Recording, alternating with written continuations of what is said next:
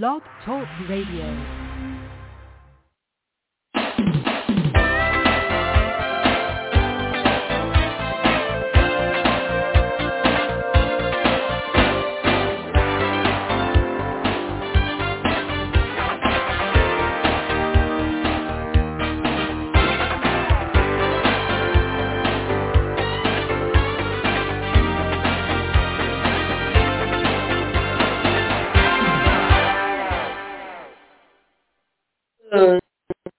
I'm your host, DBT, and you're listening to Live Without Limits, Reach Personal Success on a Daily Basis.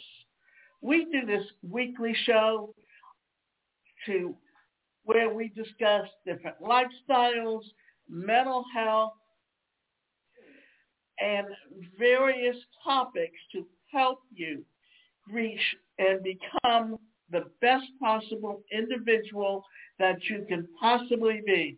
And we also have a monthly challenge that's called 7 Ways to Reach Personal Success on a Daily Basis. Today's presentation is titled, What's Distress Tolerance? Learn how to manage your distress through DBT. American philosopher William James once said, the greatest weapon against stress is our ability to choose one thought over another. This doesn't mean attending to stress or unpleasant emotions in life. In fact, experiencing negative emotions or events is something that everyone goes through at one point in time or another. It's all about how you handle it and how you respond to it. We have to live a life where we encounter stress, or rather what we do is in our daily lives, whether it's as a young child or as an adult or even as we age, that somewhere along the line, experiences you have or people that you come in contact with at one time or another is going to create stress. Distress tolerance is all about learning to manage your response to a situation. In truth, we can't control every situation that we meet, but we can control our reaction and how we process or cope to it. And here's also something to think about. We all have certain behavior patterns, and those behavior patterns react differently to different stimuli, and how you react to it also affects how you handle stress in your life. Distress tolerance skills are actually rooted in Dialectical Behavior Therapy, or DBT, which is a type of cognitive behavior therapy, or CBT. So let's dive in. What should you know about distress tolerance? How can you use it to manage your distress in your life? Your cognitive behavior is also determined by the brain and how the brain processes information. It's like your brain, your eye, your sight, everything is interconnected. That's why different people are connected differently, and what they see, what they hear, how they react to it, all is different. What is the meaning of distress tolerance?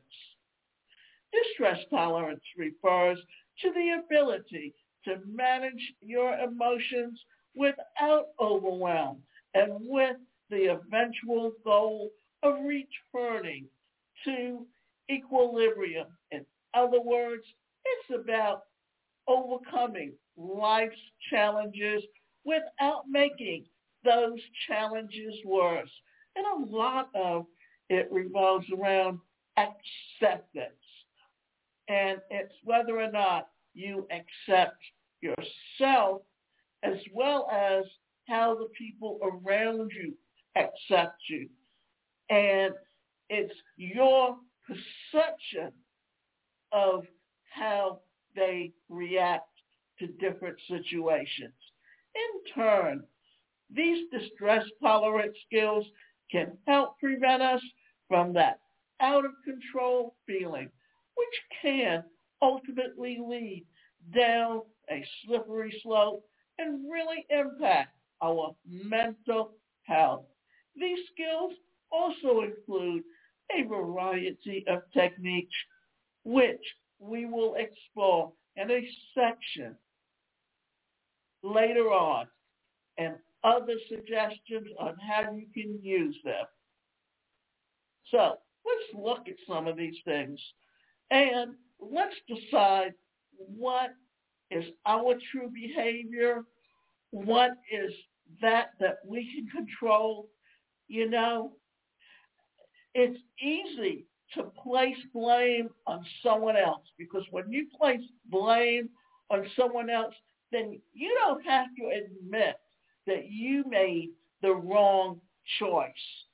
Because unless someone is holding a gun to your head and making you do something, you have a choice to make. And of course we're going to make the wrong choices at times, but how you relate to it, how you deal with it, all determines the things that you need to understand how you react and what is your natural behavioral pattern. And I think before I go on, I'm going to talk a little bit about that. You've got the Myers-Briggs. You've got the color codes. Now, you also have the DISC.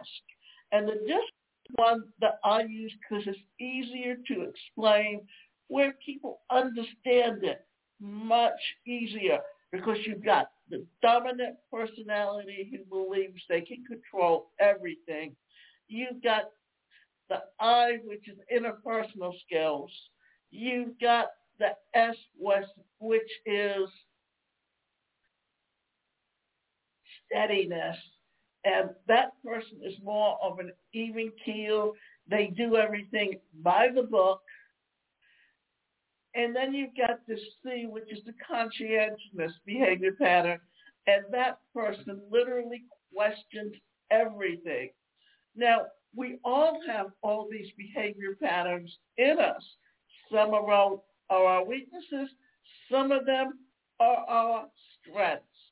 And we can move in from one to the other when we need to. And when we communicate with other people, it's important to adapt, because that way you can communicate with each other much more effectively than if you just talk to them in one behavior pattern. So why do some people have low distress tolerance? There are many reasons. Someone might have a low distress tolerance. For example, your childhood or adolescence could shape whether you have a high or low distress tolerance.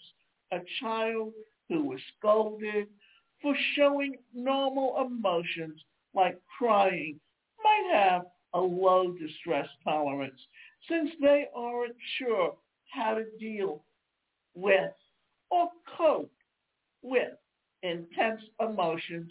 In fact, if we don't know how to cope with our emotions, we are more likely to turn to unhealthy outlets such as anger, drugs, alcohol. And I think this is something that we need to realize, that this is also signs of an addictive behavior pattern, because you really just don't know how to handle your emotions. And therefore, you respond in certain ways. And now I'm going to say, I know that as a child I was abused many times. When I look back on it, or when I can see my anger coming out, but I know where it's coming from and why, because those relationships were never really resolved. And if you find that the other person is like blank, or they just don't see what they're doing, but they're constantly blaming you for why they react the way they do, then that is a toxic relationship to begin with, and that also can affect how you handle different situations. Additionally, those diagnosed with mental disorders such as depression or anxiety also have a low distress tolerance. Personality and other variables may also play a role. For example, individuals diagnosed with ADHD often have a low distress tolerance and struggle to self-regulate their emotional states.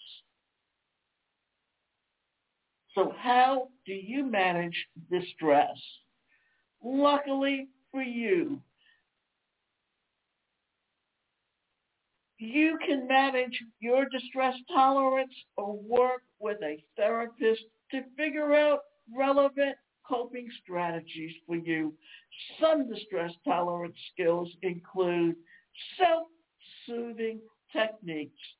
This involves relaxation techniques to help improve the clarity of thought.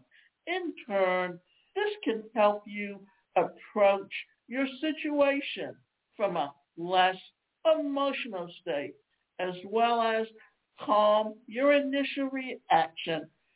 Some ways to do this include, and many years ago, before you had iTunes and before you had digital, there were tape recorders, and often you could put in a tape with a deep relaxation message that helped you tense up and relax. Now you can get into yoga and various types of breathing techniques where it's getting back in touch with who you are. So taking deep breaths and paying close attention to your breathing, going to or visualizing places where you feel calm and relaxed, listening to relaxing music, hugging a friend or family member, sitting in natural and simply listening. 2, music and observing it. Playing with your dog or cat. Taking a warm bath. Journaling. Journaling is a part of what we call the laws of attraction because it helps you to write out your thoughts and keep a record of it so that years later you could always go back and see what you were doing and what you were feeling at that moment. Distraction. There are tons of ways to do this. Basically, distracting yourself helps you calm down. Then approach the situation from this state. Here is how you can use this. Perform an immersive activity such as pottery, craft, painting, or sports. People watch in the park. Write a note of appreciation to a loved one. Watch a comedy or a feel-good movie. Cook yourself a delicious meal. What is this doing? It's as the saying, distraction. But what means is that when you're painting, you're totally into what you're creating. When you're cooking a delicious meal and you're putting all the ingredients in, you're basically paying attention to what you're doing. Therefore, when you're doing something or even reading a book, you are so in tune to it that you don't have time to let the stress affect you. Practical, radical acceptance. When you feel out of control, you can feel increased anxiety, fear, depression, overwhelm. You might even feel paralyzed. Yet practicing this technique can help you overcome these extreme emotions and begin to move forward. That all too common phrase, "It is what it is," absolutely applies here. Often there isn't anything that we can do but accept it, whether it involves accepting a loss of a loved one or accepting a new change in your life, accepting what it allows you to take back control. The pressure that you feel to fix the situation alleviates and helps you feel much, much better. And yes, this is hard to do, and yes, it takes practice. A few strategies that can help here include mantras, journaling, and you want to truly approach this situation without judgment and recognize that this has happened. On the other hand, or on the other side, you also can accept that it doesn't have to define you. If you don't want to do it, while the situation itself might be out of your control, you are always within your own control, as confusing as that might sound. Now, let's look at this and give an example. How learning, what we're talking about here is, well, you can see it in your everyday example of things that you deal with. That if you just don't know how to handle a situation and you have to think about it, what happens? Then you just kind of sit there and you just don't react. So what you need to understand is when we say it is what it is, and I'm sure you've heard many of people say that to you, is that when you look at relationships, you have toxic relationships out there, because especially when someone grows up in a home where there is a toxic relationship. Well, that's their comfort zone. That's how they know how to respond in those situations. But you have to learn, how are you going to deal with the situation on your own and decide if you're going to accept it and stay in it, or you're going to get away from it. Now, there's certain situations where you can't actually get away from it. But remember, we all have within us the fight or flight mechanism. So you have to determine which is detrimental to your health and which is something you can tolerate and accept. The STOP skill. STOP stands for stop. Take a step back. Observe your internal and external environment. Proceed mindfully. So, STOP. P. S, stop. T, take a step back. O, observe your internal and external environment. P, proceed mindfully. For example, maybe you're so overwhelmed by the work projects that your emotions have got the best of you. You're struggling to get anything done. Stop by pausing, then taking a step back. Breathe here. Then really tune into how you feel and examine what needs to be completed. From there, you can proceed mindfully, determining the best action forward. Remember, look at it like you're setting up SMART goals. Be specific. Make it measurable.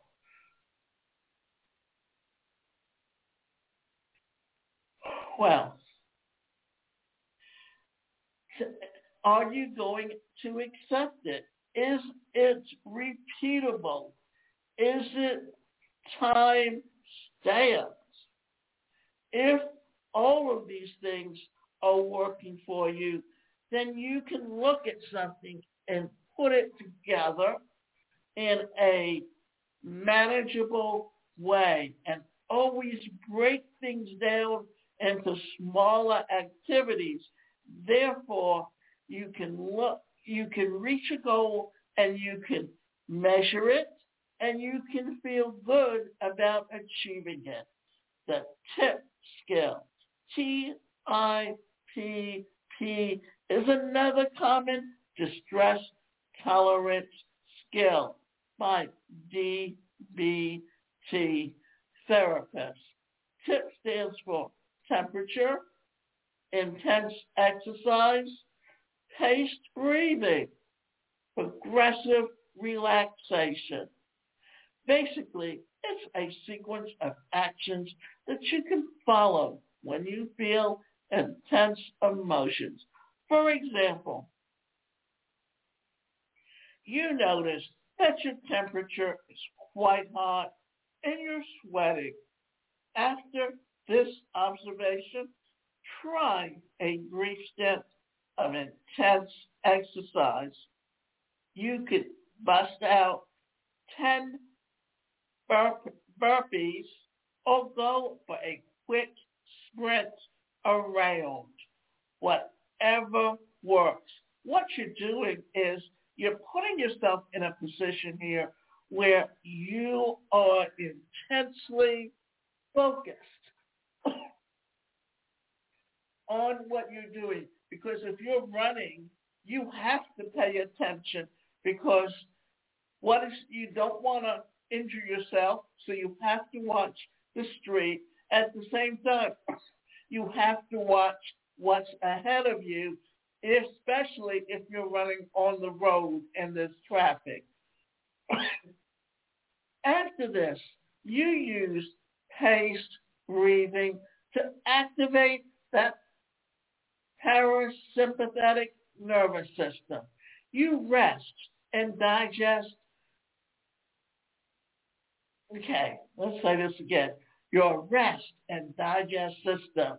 You can use the 4-4-8 method by breathing in through your nose to a count of 4, pausing to a count of 4, and exhaling to a count of 8. Lastly, you perform a round of progressive relaxation. This involves tightening up one muscle group at a time and intensely releasing and relaxing it. And when you're doing that, you're also in a position where, what are you doing? You're getting the feel of the tightness. So as you release it, you're feeling yourself letting go of that stress that is creating the distress that you're feeling. Learn how to manage your distress through DBT. Use the above distress tolerance skills to improve your mental resilience and feel better. If you struggle to do this on your own, there is absolutely no shame in seeking out the help of a professional therapist. In fact, we encourage it. Your mental health matters, and so does your ability to manage your emotions. When you can stay in charge of your mental state, you truly can be capable of anything. In other words, the world is your oyster. And remember this, that often people want to say things like how they can't control their life, but you can. But it's a matter of, are you going to take control of your life? You know, you could go to therapy for years and years and years, but if you don't want to change, then no one can make you change. Only you have the ability to make that choice. Animals do things on instinct and react to the situation around them. Humans are much more evolved, and their brain is able to take in information and process it and make the right decisions. But if you make the wrong decisions, don't beat yourself up. Look at it as a learning curve, because we don't know how to react in different situations if we've never been in it before.